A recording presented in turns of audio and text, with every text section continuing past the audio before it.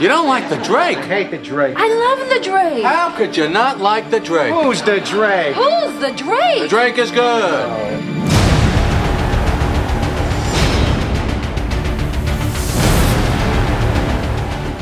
You like the Drake?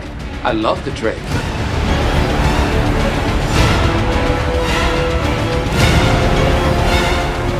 What about the Drake? Screw the Drake. I love the Drake.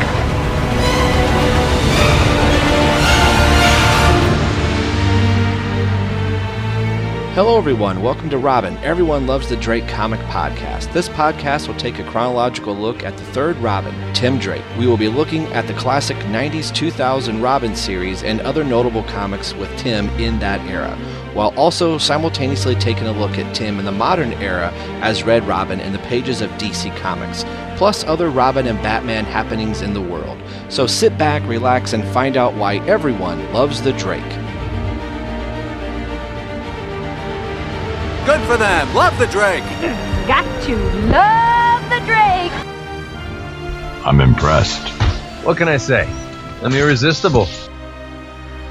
Hello everyone, welcome to Robin, Everyone Loves the Drake comic podcast. I'm your host, Rob Myers. This podcast is brought to you by the BatmanUniverse.net, your home for all things Batman and Robin. We're part of the Batman Universe Podcast Network. We're also part of the Batman on Film podcast network that can be found at batmanpodcastnetwork.com. You can get a hold of us a few different ways through Facebook at facebook.com/Everyone Loves the Drake. We are on Twitter at ELTD Podcast. We're on Instagram also. Just look up Robin Everyone Loves the Drake. And you can email into the show at robineltdpodcast@yahoo.com. And we would love to get some emails to be able to read and chat with you guys. And if you stay tuned to the end of the episode, because I'm recording this in bits and pieces, and Terrence is already saying, hey, wait a minute, that's not the intro I recorded with Rob, and I'll get into that in just a second.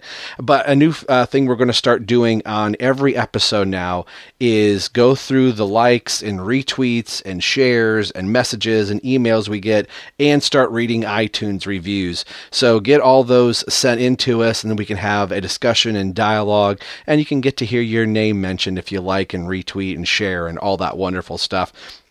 And, getting emails sent into the show, we're starting to get some of those funneled in, and we're going to start reading those. So again, just correspond with us. It's nice to make this more interactive with you, the listener. I wanted to say viewer. But speaking of viewer, we're also on YouTube, and we're trying to get that going, so we apologize about that. Terrence is on the call with us, and we had kind of started the show abruptly. Originally, Ryan and I were going to do this episode, and then you'll hear in just a little bit, his daughter was sick, and then it turned out he ended up getting a little sick. I was also guesting on Holy Batcast, and that time had come and gone.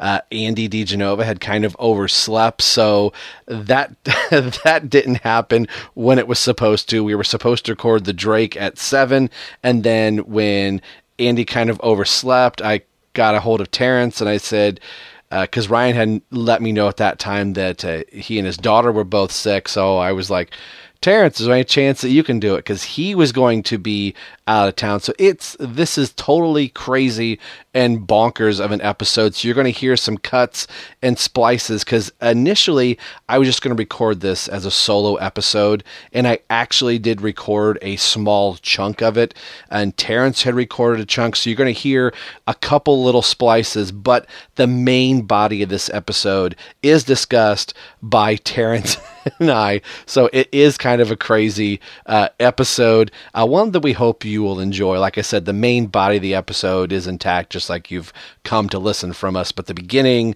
and then a couple spots at the end are kind of, okay, Terrence was going to record his thing, I was doing my thing, and then it was like, oh, hey, we can do this all together, but we kind of had done some homework. So I'm rambling at this point.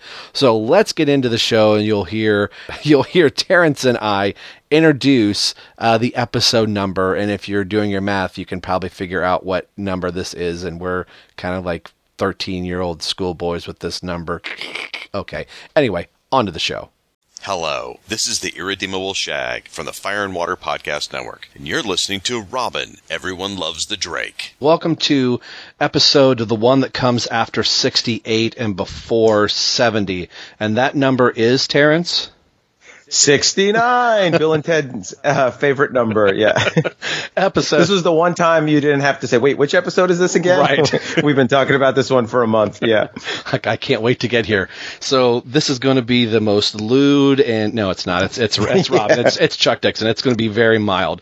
Although, in a later bit, Stephanie does try and put the moves on Tim, but we'll get there when we get there. While handcuffed to a bed, no less. Right, so it's it's kind of playing right into our our show. But anyway, welcome to the show, everyone. Things have been really kind of busy in the Drake house, so we've kind of pared down the episode a little bit to one single issue. We made the announcement last week about doing the radio drama, and I have been knee-deep in vocal tracks. And I was just hearing the sweet sounds of Terrence's voice a little while ago, getting his part. And who are you playing in the radio drama, Terrence? A little character known as Anarchy. Yeah. So you and I get to go butt heads together in one little scene. So we're letting little things out. Of course, you can guess who Ryan is going to be voicing. He's going to be doing Azrael. And in the book, actually, he only has one word, and it's the word no.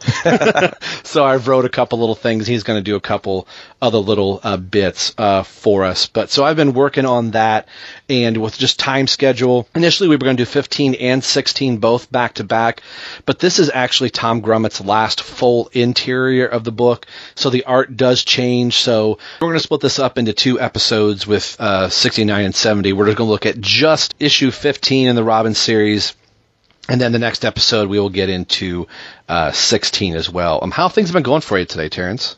Going pretty good. We had daylight savings time today, so like my internal clock is all kind of messed up. Yeah. But the last time I think we talked, we recorded something for our sister podcast, Batman and Robin Eternal Volume 2, and we were trying to get that out for February, and I got to apologize to you. I was not able to get it done. Twice I set up my computer. I had it all set to record. I had Audacity up, everything, and my kid came up to me and said, "Can you help me with my math homework?" And so it was I couldn't say no, I have to edit this podcast. I was like, oh, so I missed it. So that February issue or episode will become our March episode. And this being episode 69 always reminds me of that classic Bill and Ted where they see their future self or their past self, depending on which part of the movie you're in at the time. And they say, how do you know it's really us? And what number are we thinking of? 69. And I had sent you guys a text like, we should do a little something like pretend like we're getting a Skype call from ourselves from the future and do all that. But it sounded more funny in a text than actually trying to do it and all that. So it'll remain one of those like funny ideas we kicked around but never actually like did anything with. But everything's going good. But once again, Ryan couldn't be here. He had sent us a message saying he might not be able to make it because his little daughter was sick. But apparently, I guess she's given the germs to him because now he's sick as well. Right. So he just said, "You guys, I'm going to sit this one out." And it's been kind of back and forth. What are we going to do? We're going to do it here. We're going to do it. But we finally got everything in place to do some podcasts and talk some Robin. Right.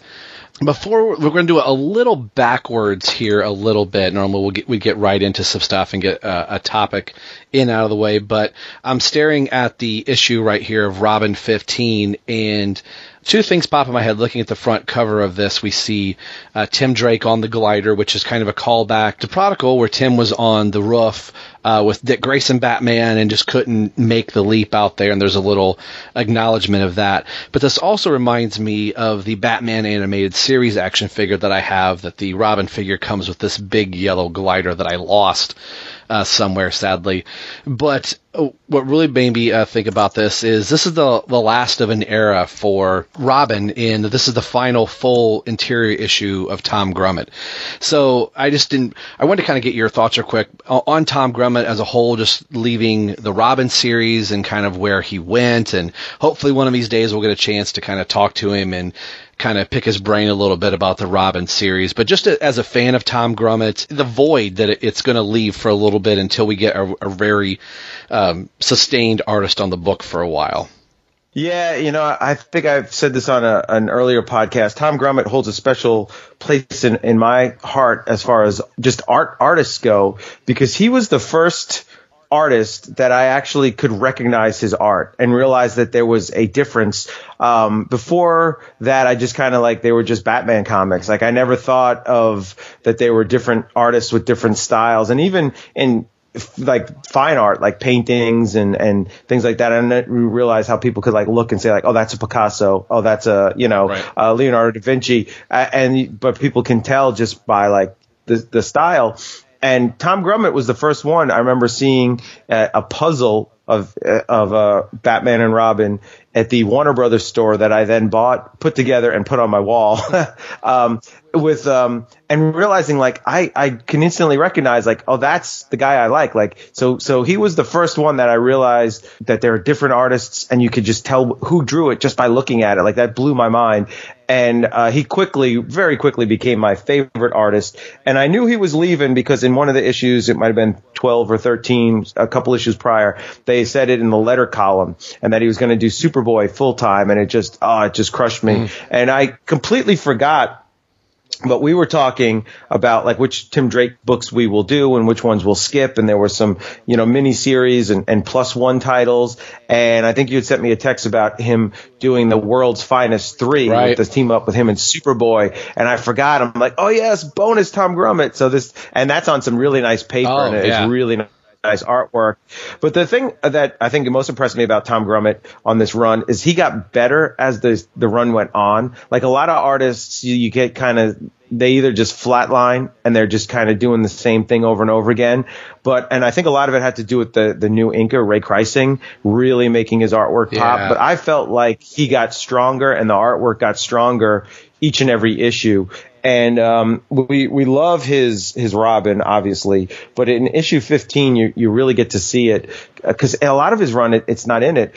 His Batman, his Bruce Wayne Batman is fantastic. And he even drew Bruce Wayne Batman a bit different than Dick Grayson Batman. And obviously, of course, Jean Paul in the early part of the series. Yeah, it's really sad. And what's the tease is on issue 16, it has Grummett's name on the cover, but he only did the cover for it. And then you open it up, you're just like, oh, no, it's like Christmas morning and you see that box and you're like, oh, that's the Atari. That's the Atari. And you open it up and it's like, no, it's a sweater from your aunt. You're like, oh, no.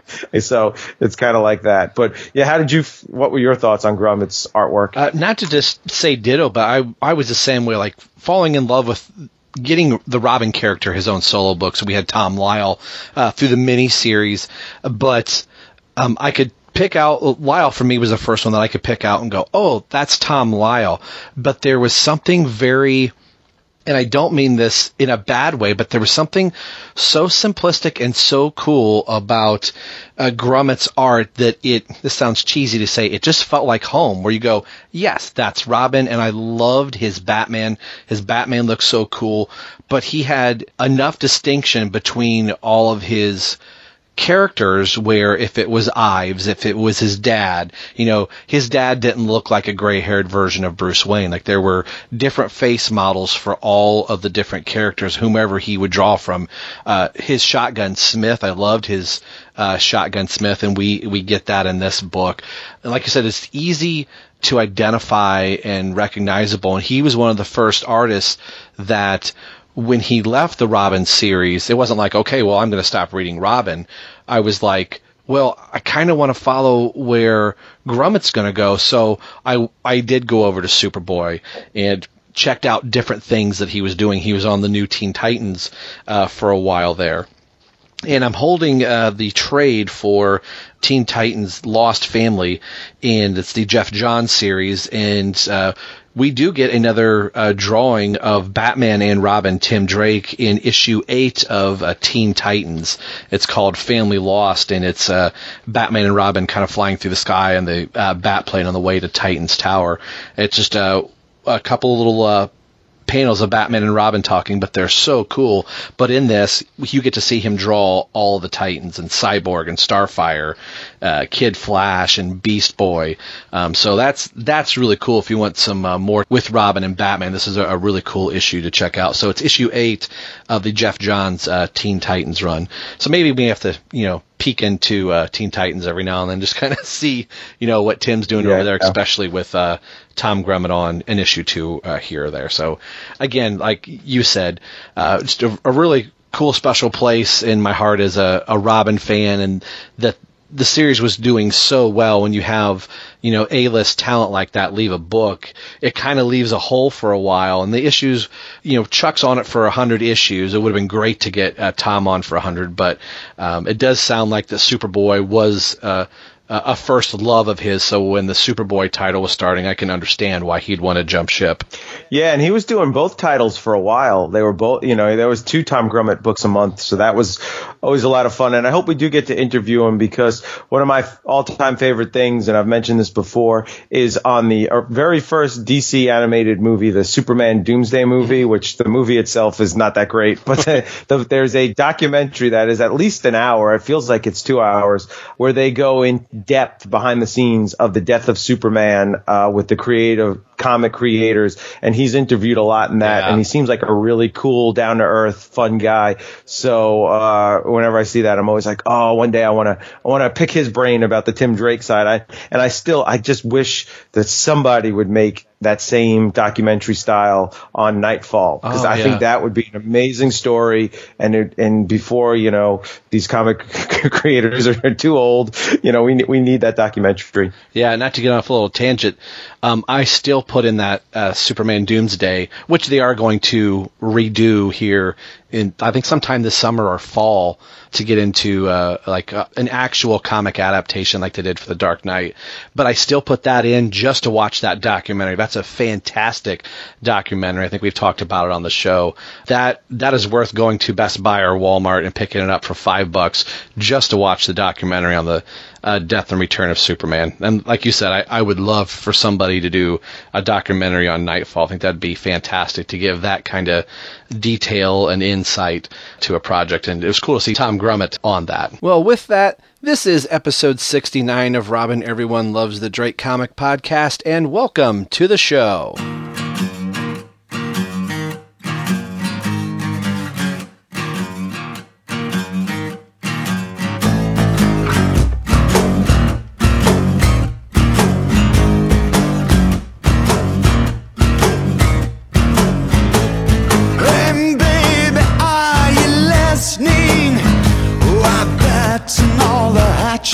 Down. Oh, I've taken all of your prescriptions, but no remedy I found. I'm counting my days, yeah, until some freedom can scream my name. I'm counting my days, yeah, until the gods break these chains.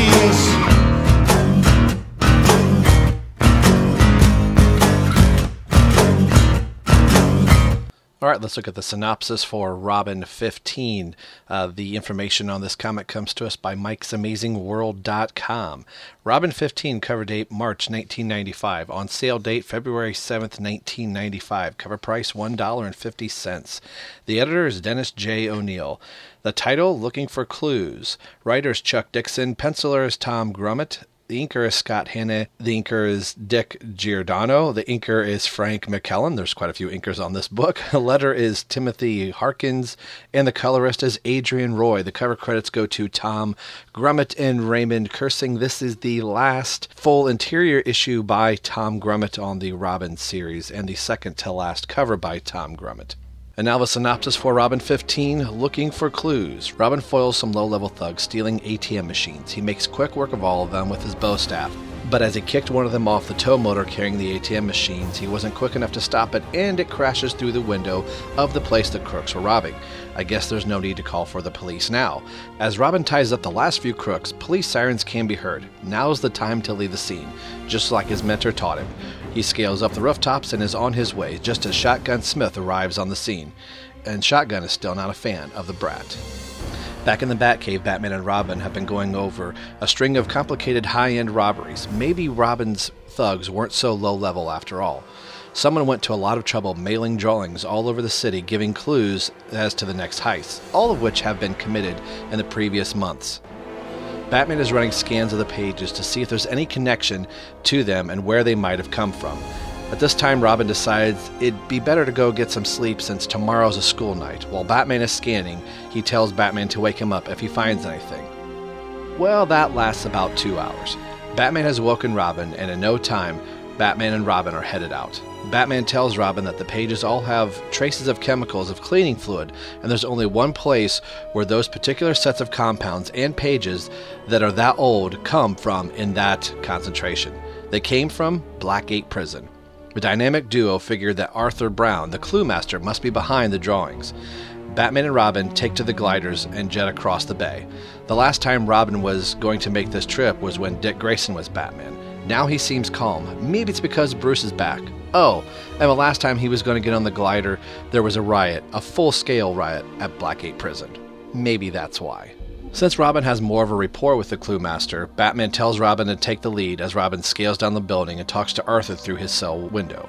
Arthur tells Robin that there's a new crew in town that has taken his daughter as hostage and are threatening to kill her unless he helps them commit these crimes with his clues. He hands Robin the envelope and with the information of who's behind the robberies. Batman tells Robin to keep his wits about him, but it's hard to do.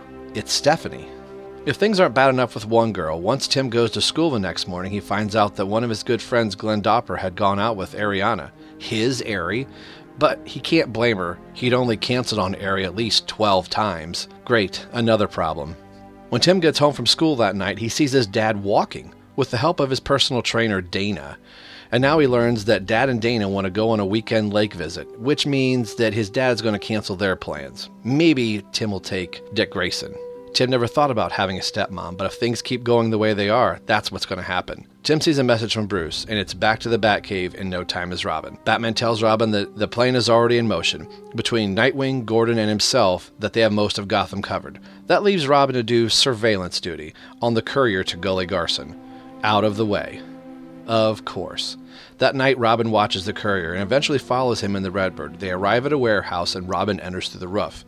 To Robin's surprise, he's found Stephanie, ahead of Batman. She's chained to a bed, and there's only 2 people watching her. Before he can act, a car pulls into the warehouse. A group of masked men exit. One of them is Carson, and he's pissed. Batman nearly stopped them tonight. The Clue Master set them up. Since the Clue Master is not playing by the rules anymore, he pulls out a gun and points it at Stephanie's head. Well, that escalated quickly. All right, well, let's get into Robin 15, our one and only book today. The story is Looking for Clues, and I think we've said this before, and even Chuck Dixon has said it. He likes to start his stories right off with action, so you kind of look through this right away and go, was this in another issue? Did we miss something here or there? But it's just a night on the town for Robin, and he sees some ATMs being lifted. So this first splash page is just setting up the story right from the get-go of action. What do you think of this first splash page? Yeah, it's cool because, you know, the cover's got, like you said, like the action figure with the big yellow glider. Isn't that a Joni Mitchell song, I think? But yeah, Big Yellow Taxi. Yeah. But yeah, he's coming in. And, yeah, it's like a Chuck Dixon, like right from that first page, boom, you're sucked in. You're just like, you open this book, you look at it, you start reading, and you're in Gotham City on a cold night with Robin swinging in. It's just amazing how he can hook you like that, which is why he's just, you know, the best in the business at this stuff.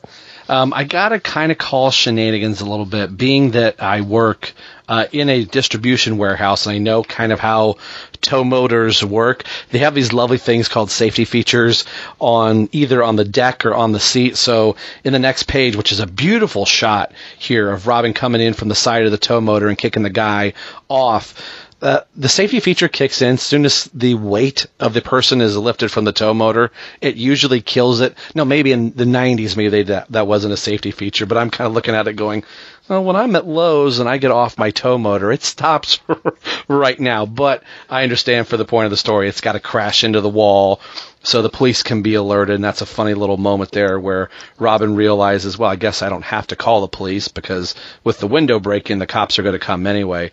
But I love this splash page onto just like a full body shot of Robin coming in, kicking the guy right in the face, and then dodging the sledgehammer. But just it makes me sad that Grummet's not going to be in the in the rest of the series. But yeah, these couple pages are just beautiful. What do you think? Yeah, it's funny your comment about the forklift reminds me of a quote from Alfred Hitchcock, who said, people will believe the impossible, but not the improbable. Like, we'll believe that there's this teenage boy dressed like Robin swinging in Gotham City with Batman, where over in Metropolis, a rocket from Krypton has landed, with this baby who's now grown up to be Superman. Yeah, that's all fine. But the fact that the forklift is still going, I call crap on that, like it's just funny how the mundane stuff will get us. I agree 100% with you on the art with this. The one thing that got me a little bit is, and this is a nitpick here, he's kind of like dissing these guys. He's kind of saying that, lowbrow and low tech. Mm-hmm. And he said the first line's no criminal masterminds tonight. But then he says that these guys have stole 100 of these things all over the city somewhere. And I'm like, well, that sounds pretty good to me. Like, yeah. Like if you ripped off 100 of these and haven't got caught, like that's pretty good.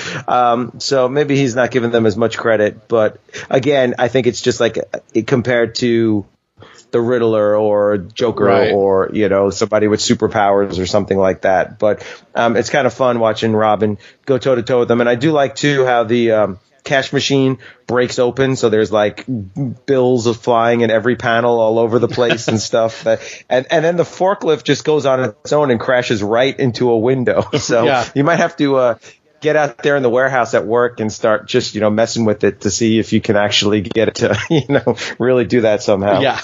And being a trainer, that'd be really bad for me because I know doubly that I should not be doing that. But I'm like, hey, I saw it in a comic book. I just wanted to see if it worked. Page 6. Hey, can I ask you? Go ahead.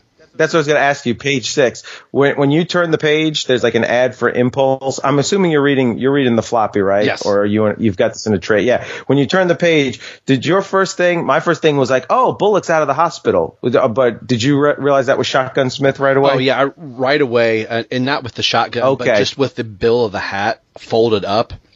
Oh yeah. So that was my first instinct right there that it had to be shotgun because I knew. I think from the last time Ryan was on, he had said that he appears shortly after Prodigal and Troika. So I think when I was first rereading this, I was thinking I knew he was in one of these two books. I just didn't know where. So I was already anticipating him coming in. But then that does lead to a bigger question, like what happened to Bullock? Yeah. In the synopsis that we read, we know that Bullock's still kind of in the hospital, still recovering. So it's kind of cool to see Shotgun Smith back. I wish they could have done more with him in the series. When those first couple issues, I thought he was going to be a big part of the series, but it is cool to see him back and grumpier than ever. Yeah. Has no disdain whatsoever or complete disdain rather for Robin and everything in general. Like he wants the alarm shut off. He's got a headache and, should we call an ambulance? He's like, nah, I'll just take some aspirin. And his detective was like, no, I don't mean for you, Shotgun. Like let him suffer. So, let him suffer. Yeah. I could just hear that gruff, 1960 movie cop like we talked about or 70s cheesy cop movie. Like, yeah, let him suffer. Yeah. That was something that I was kind of sad that he just vanishes a little too soon from the Robin series. We kind of see through pages 6 and 7 here, if I have that. Yeah, 6 and 7 of kind of like the recount of like you said earlier, these may not be low-level thugs like they thought. This is actually a series of heists that have been going on by a gang, just one of many. And this kind of puts Batman and Robin here kind of behind the 8 ball where they normally aren't at, that these clues and drawings are showing up, kind of like somebody was playing Pictionary really quick, that these crimes have already happened that we're seeing on page 6, and that they're just now either finding out about them or trying to decipher what they are. So it's kind of cool to see Batman and Robin here. And for some reason, Robin was able to get to the only single chair in the Batcave first, and he's sitting on it backwards. And I love the way Grummett is drawing him here. It's a very teenage thing to do, you know, with the baseball hat backwards, or he's sitting in the chair backwards and making Batman stand. But knowing Batman, he was probably standing for the next 2 hours and didn't even realize the chair was even there. So I think this is a really cool shot of Batman. Yeah, it's kind of interesting. We've talked about that one chair in the Batcave, but the Batman looks awesome here. And like I had said, Grummett draws him with a little bit of Adam West around the jawline. He's got the new costume, but if you look on this, it's like completely black or really dark blue. Like, and you can kind of see now Grummett would have drawn this, you know, penciled it, and then the inker would have come in, and then the colorist. And if you look, you can kind of see the outline of Batman's underwear on the costume, but it's all colored the same as the costume. Right. So it's kind of like going back to the last Troika where he got his new costume. It's still very confusing on what exactly is the new costume, because it's being portrayed different in different books. I don't see any fins on his feet, so those are gone. He got the new boots last time. But this is kind of funny because the clues are so like elementary school. Yeah. It's funny. And then we're going to find out, they find out it's Clue Master through the paper. And that was a stretch. Like, and then later on, Clue Master's like, it took you long enough to figure out. Like, well, that's a long stretch to know that. I thought this was a stretch as well, but it is some good detective work on Batman's part. He does figure out that it's the paper.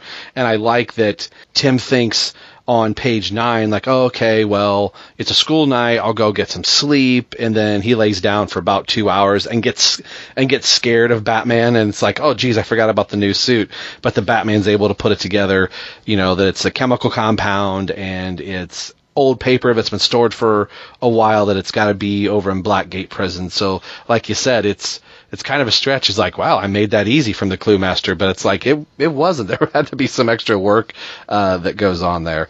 But yeah, and you know, it's on page 7, like you said, Tim's in the chair sitting backwards. Then Batman gets up and does some detective work here, analyzing the paper. But then on page 9, when Tim's leaving, Batman's in the chair. So I think it's like a game they play. Like, they sit in it as long as they can, then they try to distract him. Like, look over here. And then when they grab the chair back. And so they're, you know, for a billionaire, he's only got one chair. But I thought it was kind of odd that Tim gets scared by Batman and he's like, oh, it's the new suit. Like, he could have been wearing regular clothes. If somebody like wakes you up in the middle of the night, it scares you. Right. Like, you know, yeah. But overall, this is kind of cool. I love seeing Batman do detective work and be the world's greatest detective.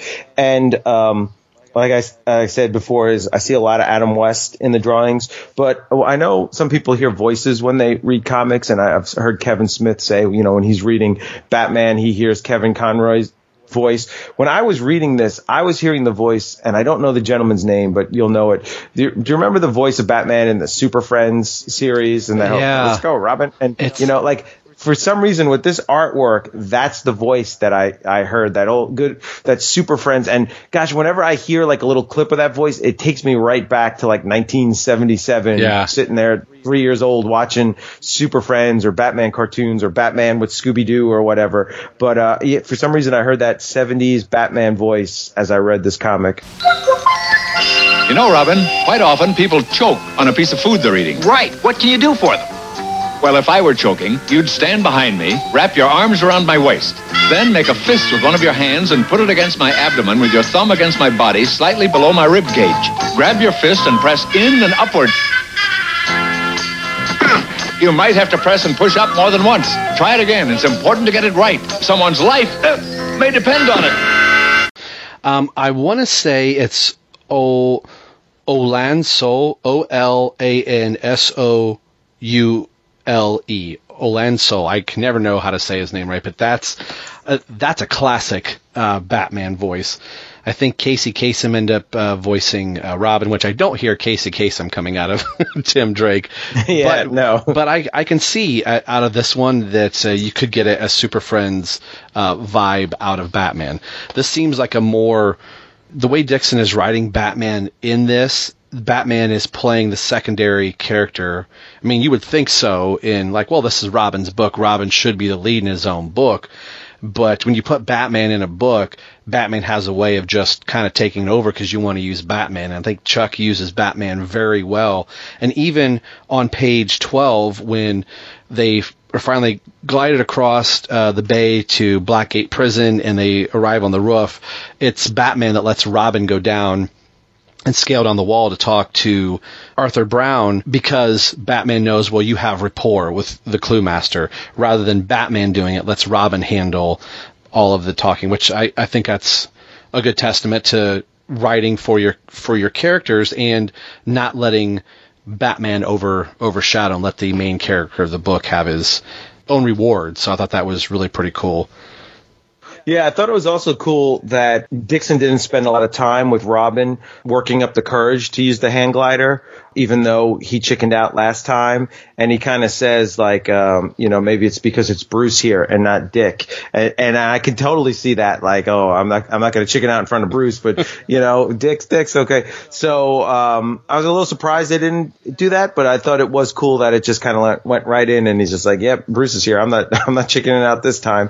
I like that Dixon is writing at least Tim's reaction with Bruce Wayne Batman different than Dick Grayson's Batman, because that's one of the knocks on Prodigal is that it could have just been like generic Batman at some points in that series, what you would even complain, like even the artwork, they look the same and all that. So I do really appreciate that in this here. Yeah. Robin finds out that Stephanie has been captured on 7. She's being held because Clue Master's being blackmailed. We want you to do all these crimes and set up these riddles for us, or, we're going to kill your daughter. So that puts Robin in a place, he hasn't seen Stephanie in a while, so that gives credence why that she's been taken, and Batman's got to tell him, hey, you've got to keep it in check. And I know you have some type of feelings for Stephanie, but you've kind of got to get through it. So they're back off across the bay, and then Robin's kind of reminiscing a little bit. And I love this picture in 14, and every now and then you'll see it. You get a headshot of Tim Drake Robin, but kind of inside his head and inside his thoughts, you see Robin and Spoiler here. And I love Grummet's Spoiler. As much as I liked seeing Spoiler by Lyle, I love Grummet's Spoiler so much better. I think he just draws a beautiful, beautiful looking Spoiler. What do you think about this splash page on 14? It could be a poster. Yeah, it could be a poster. Yeah, that would be a great poster. It is fantastic. And I even like leading up to it on 12 and 13. Did you notice that Robin's eyes have like a light green tint to them? Yeah. It's almost like a night vision thing. I thought that was really cool because he's got a dark green domino mask, so you can't go too green with the eyes, but it's just a subtle light green as if it's night vision. And I thought that was a really cool look. I don't really recall that too much in the book before that. Now maybe it's probably all over the place and I just picked up on it now. But I do that at school a lot because there's kids and they'll come in and they'll have like a cast or like a boot on their foot, because these kids are always getting hurt with stuff. And I'm like, oh, what happened? I'm like, oh, when did this happen? And they'll be like, 2 weeks ago. And I'll be like, you've had that for 2 weeks? And they're like, yeah. I was like, oh, so I'm just noticing now. Sorry about that. But speaking of school, that's where Tim is in his next scene. Yeah. I love the world building that and this is kind of one of the big things that I like about where we're going with this. You'd asked, where I was reading this out of, if I was reading this out of a trade or the single issues. This has never been collected. These books, from time to time, will get collected, but there aren't too many collected editions of the Robin series beyond like Nightfall and Prodigal. I know they're slowly starting to collect some now, and there would be some sporadic ones. But to my knowledge, this has never been collected in any type of trade so far. Seeing Ives and everybody else in Tim's group is just so cool to get into, that these are going to be recurring characters and family members that are really Tim Drake centered, aside from the other Batman stuff that'll occasionally pop in. So I love seeing his school activities, to know that this is going to be a theme that's going to be playing out through the Robin book of Tim's normal daily life is really, really cool. And then the realization that while Tim's been flitting around as Robin and having to cancel on Ari so many times, one of his other buddies has actually asked him out. So it's just, he's got Stephanie on the brain, and then it's kind of like the light bulb goes off. Oh crap, I do have a girlfriend, that somebody else has gone out with. So what'd you kind of think of his school setup? And then let's piggyback that into his dad and Dana in the next page. Yeah, I like this. It's very much reminiscent of the Peter Parker Spider-Man in the early days, which I never read. So this is kind of cool for me. What's funny is, though, I read this, and was it Doppler or Glenn? Glenn, says that he took Ariana out on a date. And Tim's like, my Ariana. And then I turn the page. So this is page 16, where you see Tim, and he walks in, and there's like an old guy and a young girl with dark hair. And for some reason, I thought he almost looks kind of angry the way he's swinging his arms. So I thought Tim went to go confront Ariana, like he was gonna. So and I for some reason looked at that and saw that, but then when we start reading, you find out it's not. It's his dad and his dad's personal trainer, and that they're kind of starting to get romantic here now. His dad's up and walking. Him and the trainer are going to go to the lake for the weekend, and Tim's like, all right, whatever. Later on, after I got done reading, I'm like, I forget that scene where he confronts Ariana. Like, what happened in that scene? And I couldn't remember. I'm like, when I go over the book with Rob, I guess we'll get to it again. And now I'm realizing there was no scene with Ariana. Yeah. So I have completely lost my mind. But all I could say is, it'd be nice to be Jack Drake. That's all. Yeah, I think I would find a reason to walk pretty quick. And I'm sure he found some reasons. But this is kind of getting back into old Jack Drake stuff that Tim was used to dealing with. Like, okay, now that his dad isn't dependent on Tim, and he's got this personal trainer, and now that he's walking, he's already starting to go, well, we were going to go to, I think it was a concert or something like that he's going to cancel on Tim, but then he's going to go do plans with Dana, and goes, well, I'm sure you can find somebody else. And Tim has a throwaway line of like, well, maybe Dick Grayson would want to go. And Dana and Jack are having this little discussion of like, is he going to be okay? And, Jax is like, oh, he's mature. He can take this. And, knowing that these are the early seeds being planted of Jack going to be eventually proposing to Dana, and he's going to have a new stepmom, and Tim even makes mention of that as he's going up the stairs when he sees a message from Bruce. So that's kind of cool to see like where this is starting, but it's got to be kind of a bummer for Tim at the same time going, oh, okay, Dad's going to be very dismissive of me again. Like, we've gone through all this stuff, and his dad is going to go right back to the way things used to be. You know what I wondered too on this, and maybe I missed it in another issue. Maybe somebody could tell me. How does Jack Drake know who Dick Grayson is? Because Tim's like, oh, maybe I can go with Dick Grayson, and his dad's like, okay. I could see his dad like, well, who's Dick Grayson? Well, he's a grown man who I hang out with all night in spandex sometimes. It's okay, Dad. Like, okay, yeah, I'm going to the lake. I don't care what you do. I'm with this hottie trainer. But I wonder if some of that just didn't come from Prodigal, that Dick was over at the Manor, so if his dad was used to Tim just going over when Bruce was there, well, Bruce isn't at the Manor right now, and Dick Grayson's house sitting, maybe that was just, he just got used to like, oh, this Grayson guy happens to be over there, and that's all that he knows. Yeah, his dad's like, no, that guy doesn't even know how to operate a washing machine. He can't take you to the Knights game. Right. He seems like a carny. Yeah, exactly, yeah. That ponytail of his, yeah. Yeah, that's right. He's trying to look like that Superman guy. We see the message from Bruce, and it's back to the Batcave for Batman and Robin. And Batman is telling him that, here's Dick Grayson being brought up again, that Batman has got the plan set, that they are looking for Clue Master with the packet that Clue Master had given Robin previously, that Nightwing's going to be involved in the search, and Batman and Commissioner Gordon, which leaves Robin doing surveillance at the docks. And actually just happens to get a very lucky break of following the courier for Gully Carlson, which I thought was a really funny name. That it's kind of funny that Batman, Nightwing, and Gordon are going to be doing all this stuff looking for Gully Carlson, but then Tim is sent to go watch the courier for Gully Carlson. Like, wouldn't that have been what Batman should have done? Like, we want you to go look for the guy that's eventually going to go talk to the guy that we're looking for. So it doesn't seem like that much of a lucky break, but they're trying to give Tim some distance because he's so wrapped up in trying to find Stephanie, but it eventually pays off for him. And it's really kind of cool to see the Redbird through 18, 19, and then eventually into 20 when he makes it into the warehouse. So what just about that little sequence did you think?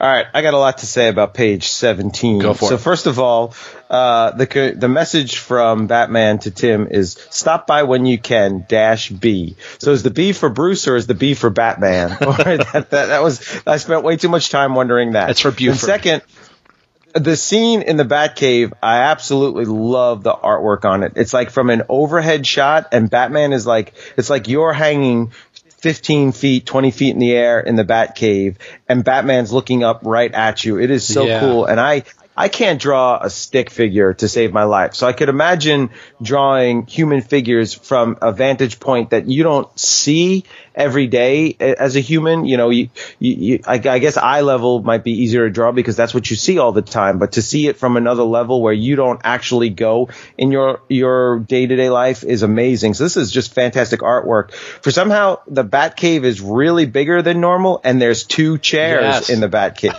So I was like, what? So I think that Superboy Prime punched the walls of the universe between this page and the last page, or page as we saw the Batcave, because the computer is completely different than we've ever seen it before, and there's 2 chairs, and that also, it's much lighter in the Batcave, and you can actually tell that the gloves and boots and cape of Batman are a different color than the rest of the costume, although the underwear on the outside is still the same color as everything else, where in the other one it's much brighter, but the costume is all the same color, boots, cape, everything.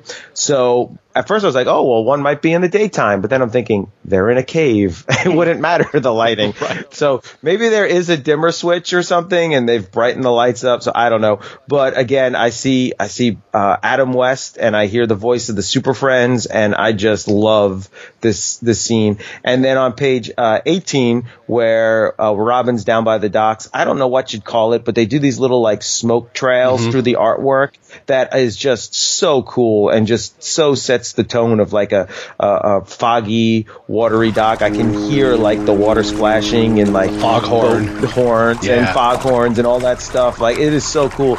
And this is where I first noticed Robin's green eyes here, and just the look of determination on his face and calculation is so cool. And even like we've said it so much, or at least I've said it, I love Andrena Roy's coloring. And on page 18, Robin, you see him from the back, and he's sitting on the, as I say it, roof. You say it with your Ohio accent. How do you say roof again? Rough. You say rough. Yeah.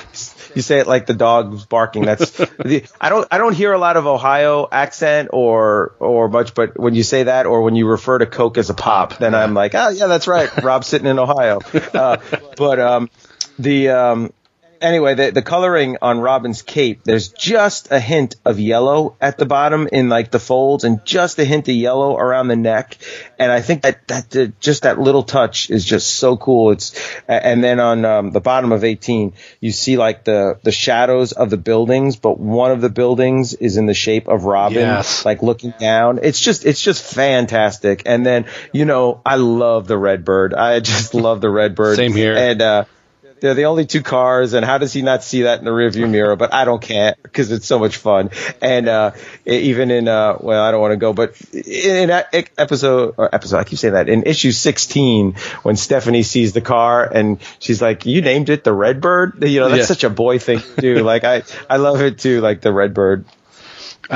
A shot that I like on 20, there's a couple of them. There's only like 5 panels, actually 4 panels, but the middle panel where Robin is, after he's scaled up the building, and also in the first panel, you see the shot of Redbird where he's kind of pulled off to the side and watching the car go to the warehouse.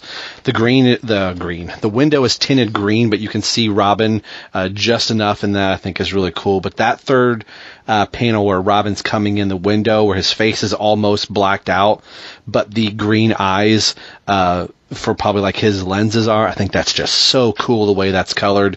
And then the shot of him perched up on top of the girders, up on top of the like the rafters rather, of the building, kind of looking down. And at this point, it's only Stephanie chained to the bed and the courier, and then like one other guy. So at this moment, like a job that Tim was supposed to have of just watching and during surveillance, Tim can save the girl and get out without most anybody noticing. He can clearly take down 2 guys, but of course, Gully, again, I love that name, shows up holding the Batarang on 20, and you kind of see Robin go up above the rafters, and things are going to escalate very, very quickly here once we get to the last page where Gully has just realized that, you know what, Batman's been notified.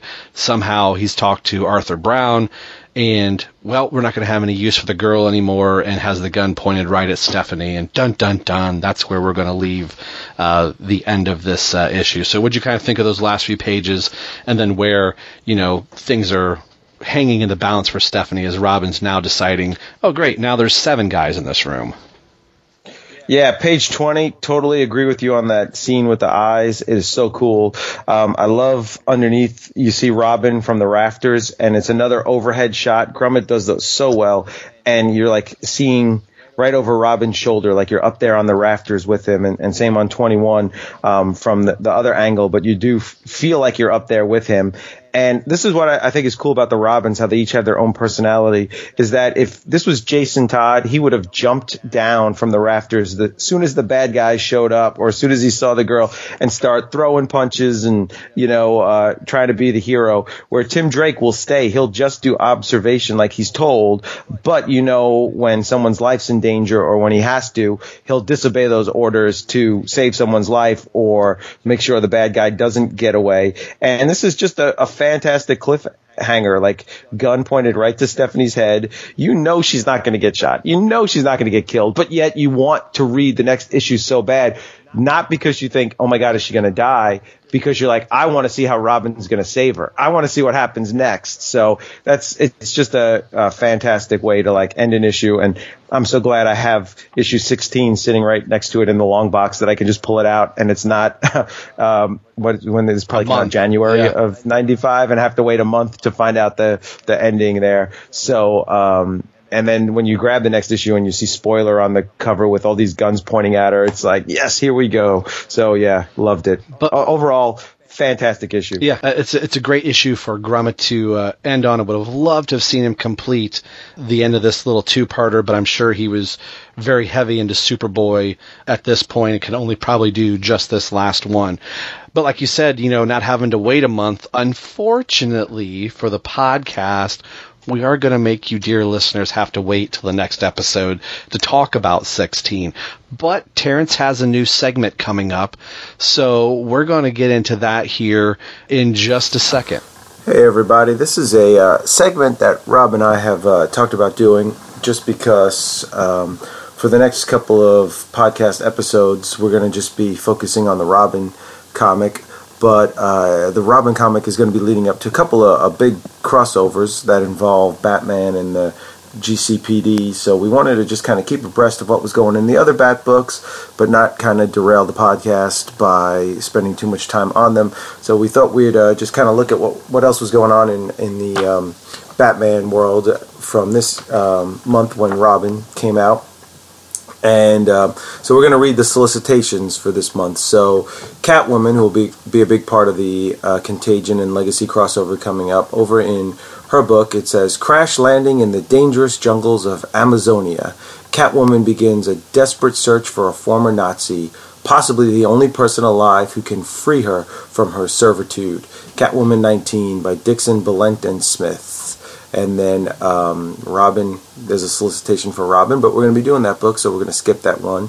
Then here it says, over in Batman, in pursuit of the serial killer Sleeper, Batman uncovers her greatest secret, one that may stop cold Batman's attempts to halt her murderous spree. Batman 517 by Munch, Jones, and Beattie. And in fact, 2 books had come out since we last talked about Batman.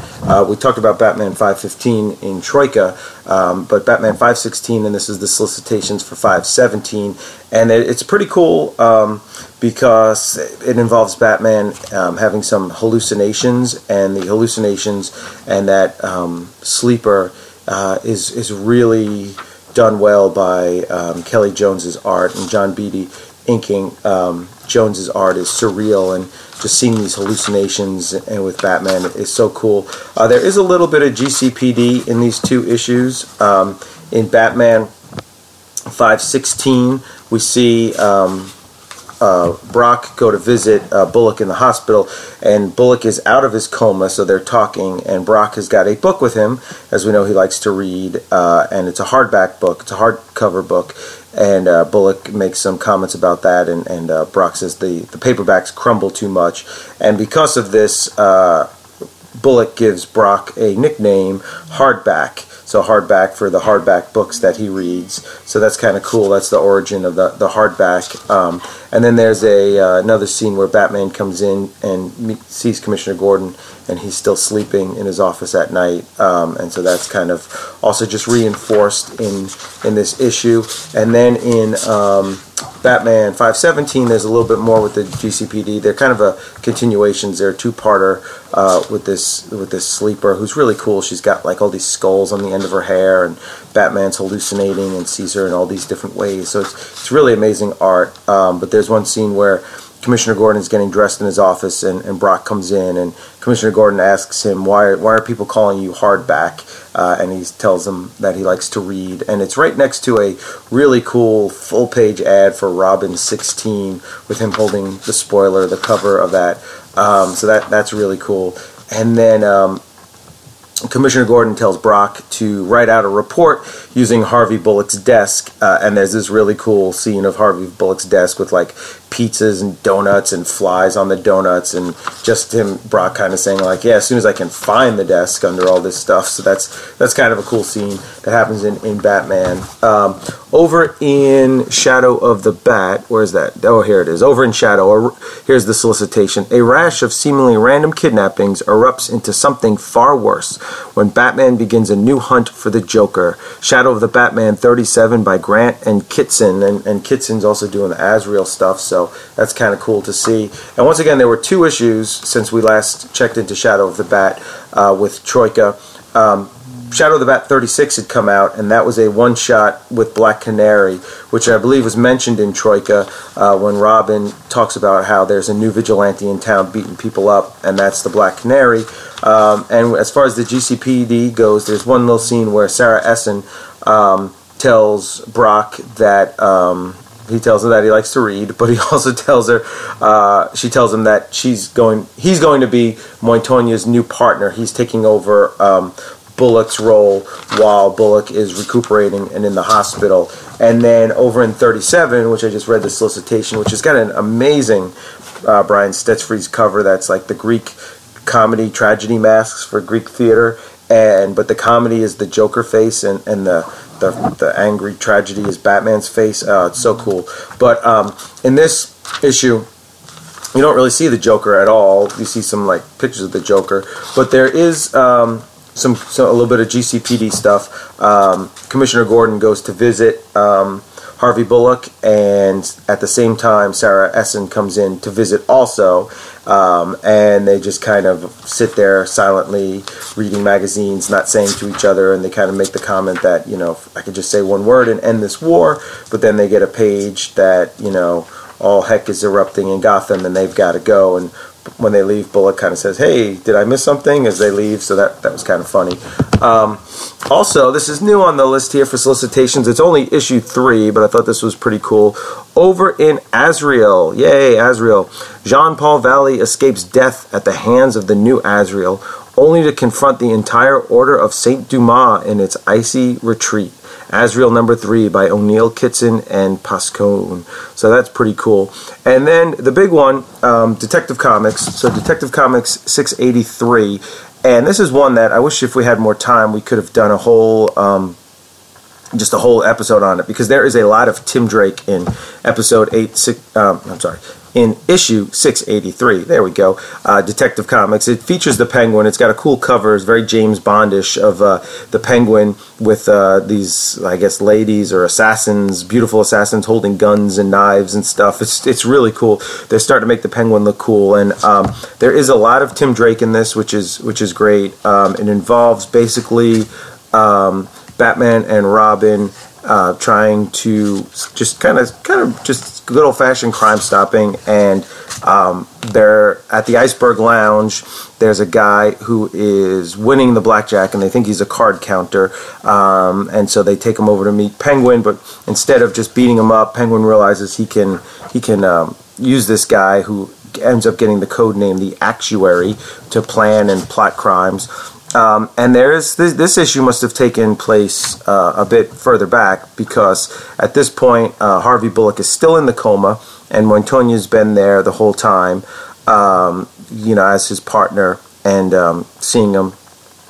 And I love it where she says he lives on a steady diet of Cuban cigars and cream donuts. That's the living there, Harvey.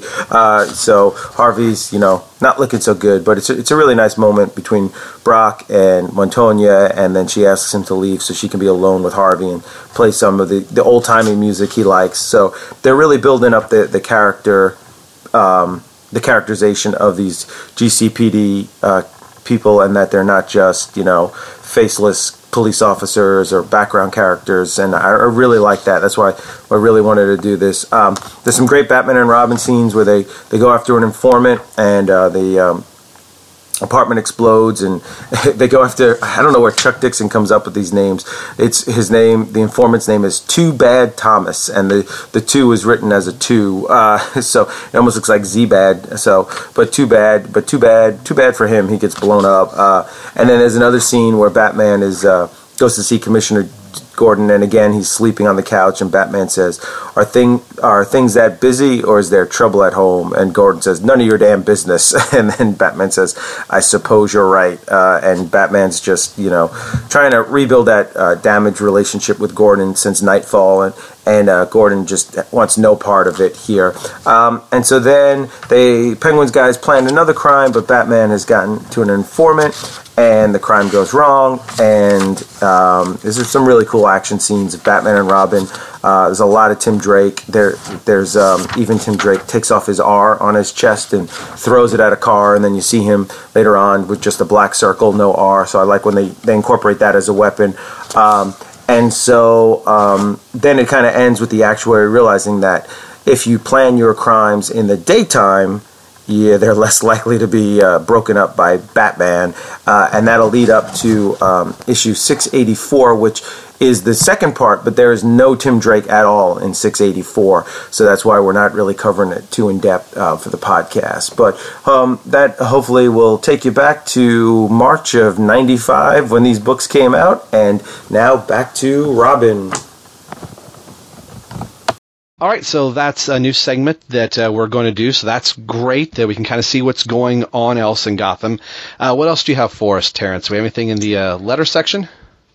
Yeah, we got some letters here on Robin 15. Now, these letters appear in Robin 20, and when I open that book, the page right before the letters, do you want me to spoil what's on that page, or it makes you want to just spend all day reading Robin comics? But Robin has come back into his house, and Ari is on his bed, not wearing much clothing, saying, I'm sorry, but I had no other place to go. So, this love triangle with Tim Drake and Ari and Stephanie just gets better and better. Yeah. But back to 15, the first letter says, Dear Robin Crew, I just finished reading Robin 15 and was overwhelmed at all the story you managed to fit into 22 pages, ! And I agree, there was a lot in that book for 22 pages. Like, it's almost think like it started out with like an ATM heist. Like, that was a lot, Yeah. Excellent art by Tom Grummett and awesome storytelling by Chuck Dixon make for one of the best Robin books to date. Chuck writes in a way that makes it easy to forget that Tim Drake isn't real. I love the look on Tim's face when he found out that Ariana went out with Glenn Doppler. Can't wait to see how Stephanie, aka the spoiler, gets out of that last panel alive. I'm eagerly awaiting the world's finest next generation team up between Robin and Superboy. I hope it will be drawn by Tom Grummett. Until next time, this lonely Canadian won't be able to get that last panel out of his mind. And this is Daniel Aubin, Aubin, from Salisbury, Ontario, Canada. And they wrote back, and Chuck Dixon, he of the astonishing cliffhanger, just keeps on topping himself. To wit, this issue. Oh man, 30 days never seem so long. I look forward to reading your mail on that and the debut of our incredible new art team of Mike Warwingo and Stan Walsh. For those of you who are not familiar with their previous credits, and shame on you if you are not, Mike is responsible for no less than creating the definitive way to draw the Flash in recent past issues of Flash, and Stan, who has been in comics for over a decade. Yes, why didn't we Bat Guys get him on our ship sooner? Anyway, most recently inked Vertigo's Swamp Thing. Hit the back issue bin and check out their work. You will be happy you did. And of course, let me know how much you love what they are doing with the Boy Wonder. And we talked about that, I think, last time or the time before, how we were both reading Flash and enjoying Flash, and the creative team coming over from the Flash was a good replacement if you have to replace poor old Tom Grummett. I don't want you to go. Right. Please don't go. Here's another one. Bird Boy editors, writers, and artists. I'm not proud to admit it, but every once in a while I question why I read and collect comics every month. Usually these moments of weakness begin when money is a little tight. This is followed by the sensation of pouring money down the drain. But just when things get their bleakest, you boys at DC always come through for me. And I won't mention what miracle Denny and the boys did to restore my faith in comics over in the Bat titles. Now we might be here all day. Robin 15 reminded me why I love to read this title and have collected it from the premiere issue. And I just stop here. You do that, I think, because I know I do it, where I'm like, why am I buying these comics? I got to stop. I got to save my money. And then you read one that's so good and you're like, I got to get the back issues. I got to get to the comic book store. I got to do that, Yep. I will say this, too, before I finish the letter. We're in Robin issue 20, and the title of the letter column is still just Robin. Oh, wow. They haven't titled it, like, they need to get on that. But anyway, even though the story wasn't part of any earth-shattering crossover or continuity-altering event, Robin 15 possessed all the great aspects that drew me to the comic in the first place. It showcased Robin working on his own and together with everyone's favorite Dark Knight. The issue provided glimpses into Tim's private life at school and at home. It even included characters that are native only to the Boy Wonders title, Shotgun Smith, the spoiler, as well as one of the growing number of criminals that are inhabiting Robin's own rogues gallery. I love Batman's observation that Robin knew the Clue Master a little better than he did. Robin 15 had it all. You have made Tim Drake a dynamic, real person. He is more than just some young crime fighter punk who likes to mouth off to the bad guys. He is human with feelings and thoughts that are true to the character and the situation he lands in. Where else but in your pages do we get to know a 15-year-old boy who struggles with teen angst during the day and fights some of Gotham's deadliest criminals at night. Keep up the superb work, gentlemen, and I will never doubt again. Waiting for a Nightwing monthly title, Brendan McPhillip, University Heights, Ohio. Is that anywhere near you? It's a couple hours away. Okay. And he says, I too am waiting for a Nightwing monthly. For now, though, I am satisfied with the upcoming Nightwing miniseries. Look for it very soon from the talented hands of Dennis O'Neil and Greg Land, who did this year's Teen Titans Year 1 annual. And that was the thing when I was getting the solicitations. It was odd that there was no Nightwing title. Wow. Like that was just a weird kind of thing. And I've got one more that I wanted to read here. But before I did that, I'm going to mention this letter. I think he hits the nail on the head. This is one of the things that made issue 15 so great and fun, is that it wasn't part of some 15 or 20 part series. Yeah. I didn't have to read 3 other Bat books before and then read 3 ones after. It was just like a really fun, good, self-contained Robin story that had Batman, had spoiler, had Clue Master. It really was like an old time good comic. You felt the same way, right? Oh, definitely, yeah. And I think we've talked about I about said episode fatigue. You know. What do you want to call it? Crossover fatigue. With, you know, so many books, we went from Nightfall into Prodigal and into Troika, and even probably going a little bit farther back than that. It was really refreshing that these 2 stories, even though we're only talking about one today, but they were almost like one and done type stories. Like the letter said, it was nothing earth shattering, but it was just really nice to take a breath and go, you know, you could kind of read these 2 books out of the context of everything else and it'd just be really nice, precise, and even though it's a tight story, there's a lot, like we said again, there's a lot they cram into 22 pages. Yeah, one person wrote, I'm not going to read his whole letter, but he did write, "Dear editors, I'll miss Ray Kreising. His inking on the cover of Robin 15 was a beautiful gift. His work over Tom Grummett's penciling has been one of the many significant factors in the success of your excellent comic book." Although 15 was not inked by Ray Kreising, it was inked by Scott Hanna, yeah, right. Which it still looked pretty awesome. The artwork in 15 was fantastic. But, yeah, I think Ray Kreising and Tom Grummett, yeah, sometimes those pencilers and inkers, like, they just click, and then like you'll notice a famous penciler uses the same inker every single time. Yeah. Like, you know, Jim Lee always uses Scott Williams. Like, he never uses anybody else. Like, they just click. But one more letter I wanted to read before we wrap it up. It says, "Dear editors, I realized the scene in Robin 15 in which Tim was startled when awakened by Batman was done to stress Batman's costume change, but I'm sorry. For me, the change seems too subtle to warrant Tim's reaction. The true reaction must be to the change in the man in the suit, Bruce Wayne. Tim must have been perceiving the inner change." I love how, like, it's not like Tim, it's not like that Tim is wrong to have done it. He did it, but like there's a deeper meaning. I just love how comic book readers like find that deeper meaning. Right. Like, no, it's the inner soul of Bruce Wayne that scared Tim Drake. I'm glad us comic book fans are all dorks, like deep down dorks. Yeah. Oh, totally. These are my people right here. This is the kind of guy. Oh, actually, no, I'm sorry. I take that back. This is the kind of woman here. Her name's Melissa Page from Norton, Kentucky, who could relate to me, like obsessing about Batman's boots and everything. And that was a good music you put on the last podcast with the Too Much Time on My Hands. Yeah. I really felt that. Now let me finish Melissa's letter here. It says, "In stark comparison to the uncomfortable situation on page 9, we have Tim feeling confident, winging with Batman on page 11. As much as I like Dick Grayson, through Prodigal, Tim was more of a reassuring force for Dick than Dick was for Tim. Dick has got to be relieved to be rid of that role. So, Nightwing is still in Gotham, though he exists off-panel. I applaud Batman's cooperative plan. I wouldn't have minded if the story from Robin 15 had been continued to another Bat book, so the action could be further shown from Batman's, Nightwing's, and Commissioner Gordon's point of view."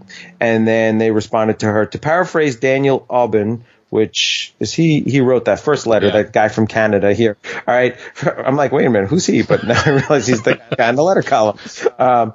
From earlier in this column, we couldn't have squeezed another ounce of story into this issue, and it already was part 1 of 2 parts. As readers nowadays seem to prefer shorter story arcs, a stretch to 3 parts might have been too much. Still, thanks for the compliment.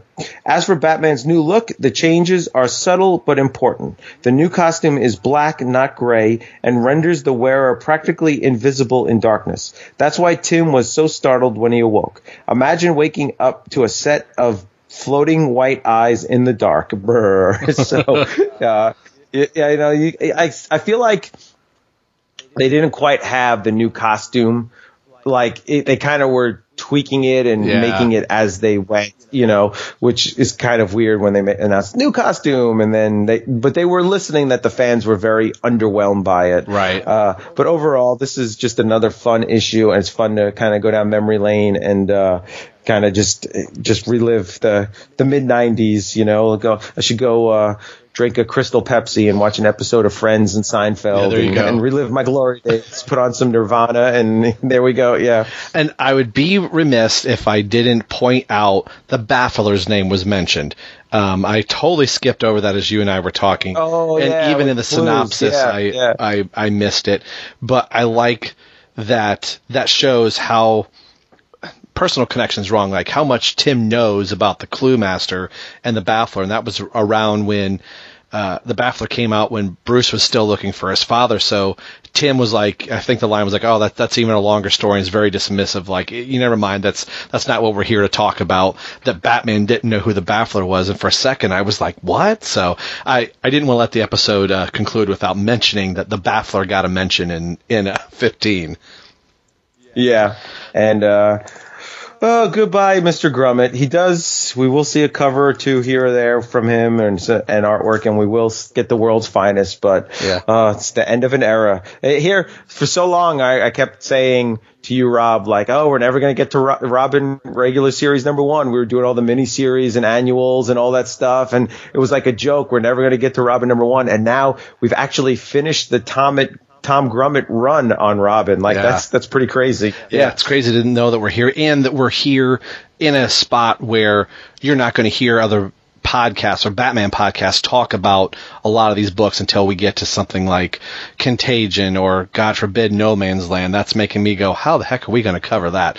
So one thing at a time. We'll just kind of live in this, teen to 20 issues of Robin. And Terrence doesn't know this, but right when we close, I'm going to be going back through the likes and retweets of you guys. So if you want to get your name mentioned on the show, like and retweet us, leave a comment either on the Twitter feed when the episodes come up or on the Facebook page, and we'll get some name mentioned for you folks out there that listen to the show. All right, like I said, this is going to be the reviews and retweets and iTunes reviews segment that I want to start doing this regularly on the podcast. So if you have not given an iTunes review, go over to iTunes, and that'll a nice 5-star review is nice, but a 1 or 2 or 3, like I always say, be kind. But a nice 5-star review gives us so much feedback and kind of puts us into a higher search rotation in iTunes when people are looking for podcasts, or people are saying, hey, this is a really good podcast. So if you feel that way, write a nice little review over there. I'm going to be reading the iTunes reviews and then retweets and shares of the episodes as they come out. So I have some from about 3 years ago, for the context of time. We're going to only just do them from the last year, and there are not that many to do here. So I'm going to pick some from 2017 here, going through 18. And again, it's not a truckload. I would like there to be a truckload, so if you'd like to help out the show, do that, and I'll get your name mentioned on the show. And hopefully I don't butcher everybody's name here. So from the earliest in 2017, a year ago, says the Essential Tim Drake podcast from DJM934. Nice 5 stars here. Says, everyone loves the Drake podcast, is keeping Tim's legacy alive by churning out compelling content and providing excellent commentary in its reviews. The host constantly provides programming worth the time and effort for every Bat fan. Well, thank you very much, DJM. The next one here, again from 2017, is from our good friend Robbo87. Says, hands down the best Robin podcast. 5 stars. Says, I absolutely love this podcast. Robin, Terrence, and Ryan do tremendous jobs reviewing and analyzing comics related to the best Robin of all time, Tim Drake. I love how they bring us back into time of the glory days of the 90s Robin stories, as well as checking with Tim Drake and the modern day rebirth. This is a perfect podcast for true Robin fans. Thanks, Robbo. Got one here from our good buddy Jay Rocca, Mr. Justin Kowalski of the Batman on Film. This is Just like Tim, this is the best podcast. I believe that's what it says because iTunes cut off the tail end of the review, what I could see on the phone here. This came from April 2017. It says, I am really glad this Tim Drake focus show is not only based on John Blake, ha ha ha, Justin, who is not even a real Robin, where Tim has earned his spot in the Dark Knight's side by traveling the world and earning the legacy of the Robin mantle. And all John did... Justin, this is funny. And all John did was learn how to throw a bat bomb and was told to wear a mask. Ha ha ha. That's more of a poke at Ryan there. All kidding aside, what a great show. There's a great dynamic between Rob, Terrence, and Ryan. I look forward to this breakdown of old Tim Drake adventures and the conversations that come with it. Thanks, Justin, and very funny, John Blake. A little orphan vision right there. So the next one from May 20th, 2017 is Joel Stachel. If I'm saying that right, please forgive me if I am. The title is awesome, 5 stars. It says, keep up the great work. Short and sweet, but thanks for the review, Joel. This next one is July 17th, 2017 from Mishka 1221. Again, I hope I'm apologizing. I apologize, and hopefully I'm pronouncing that correctly. And since Robin doesn't get a lot of credit, again, the title of some of these gets kind of cut off on the review sheet that I get to read. 5 stars. It says, Robin is a character but doesn't get the credit he deserves. That's the title there.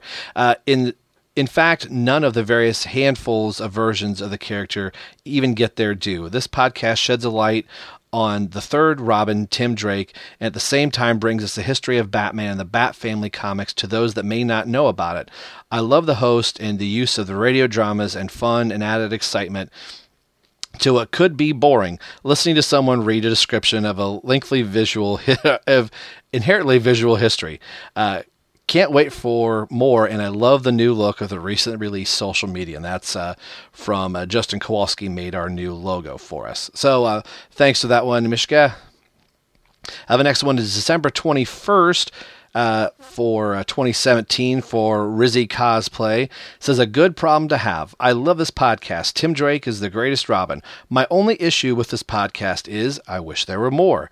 I wish they would put up more episodes frequently. I do too. I guess that's a good problem to have, right? That's good enough to want more. All right. Thank you very much, Rizzy. And the last one we got here is the newest one. This is for 2018. This just came to us Friday. It's titled Lots of Fun, 5 stars from Love Escaping. This is a nice little lengthy one here. So it says, I just finished binge listening to all available episodes. That is impressive that you just finished listening to them. We just recorded episode 69 that you're listening to right here. So that is impressive. It always blows me away when somebody says, hey, I just binge listened 60 episodes. I'm like, wow. And I even think even the early ones, because boy, I was rough. I said, it has been a fun ride. I've loved getting to know these guys and what they love about Robin. Tim Drake, I have to admit, I started listening to this podcast because Tim was the Robin I knew the least about, and I wanted a crash course on all things Tim, and boy, did they deliver. The host, Rob, has grown so much as a podcast host, but has done a bang-up job since the beginning. Thank you very much. That's very flattering. Rob and his co-hosts are so personable and take the legend of Tim Drake to heart. It's not hard to get caught up in their love for the character. It's also interesting to look at the comic It's also interesting to look into the comics world for me. I enjoy the comic, but I can't say I've ever sat down and mulled over which recent comics of Batman I have wearing the oval or not. It's fascinating. It's a fascinating look into nerddom that I am completely new to. I hope for many good years to come. I just heard about their project of making a radio drama, A Lonely Place of Living. I am really excited about that. By the way, if you need more female voice actors, I'd love to be involved. Thanks, Stephanie, for a great podcast.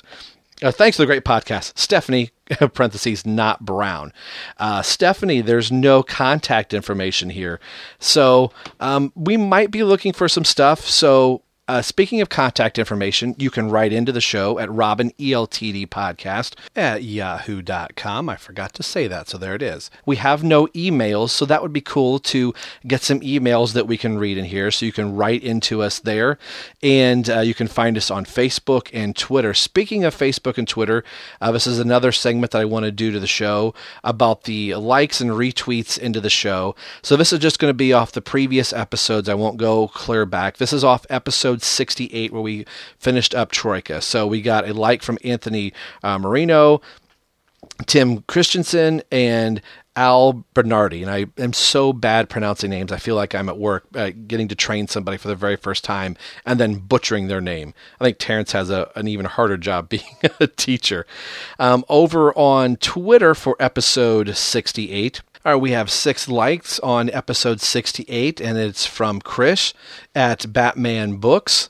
And we have one from Darren Murphy, the Batman Universe, who hosts our show, Long's Box Crusades, Paul Shanley, Professor Frenzy, and we have one retweet on the episode, and that's from Darren Murphy. So thank you for the likes and retweets and shares. We have a couple comments here. One from Darren Murphy. It is just a wrestler holding his belt going, yes, yes. So very cool.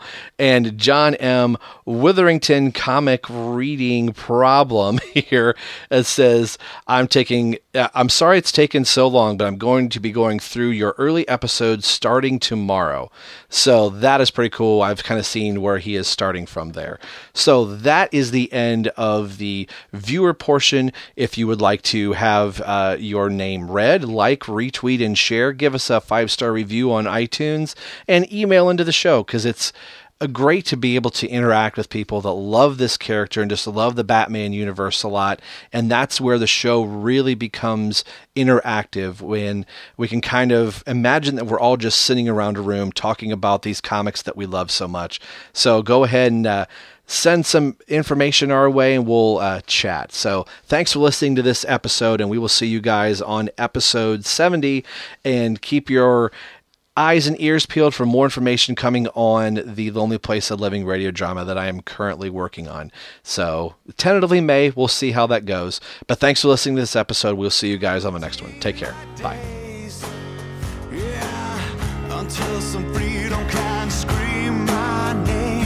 Thanks for listening to Robin, Everyone Loves the Drake Comic Podcast. This podcast has been brought to you by the BatmanUniverse.net.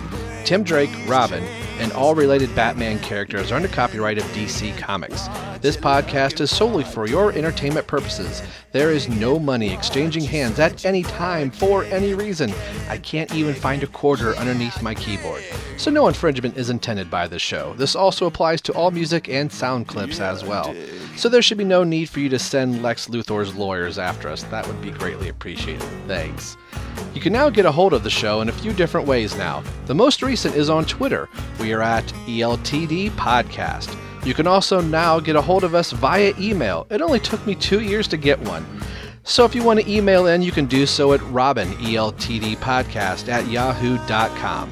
Our Facebook page can be found at www.facebook.com/everyone-that-loves-the-Drake. And we are also on YouTube.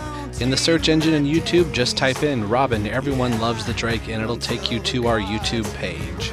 And as always, you can message directly over at the Batman Universe website. So email, tweet, message us. We'd love to hear from you, and we will read your comments on the air. The show that you're listening to can be found a few different ways, through iTunes, Windows Media, and over at our host site, the Batman Universe. Leave us a review on iTunes if you listen there. It will help spread the word of the show. Make sure you head over to the BatmanUniverse.net, your home for all things Batman and Robin. Thanks for listening to the show and hearing why everyone loves the Drake. We will see you in a few weeks. Take care.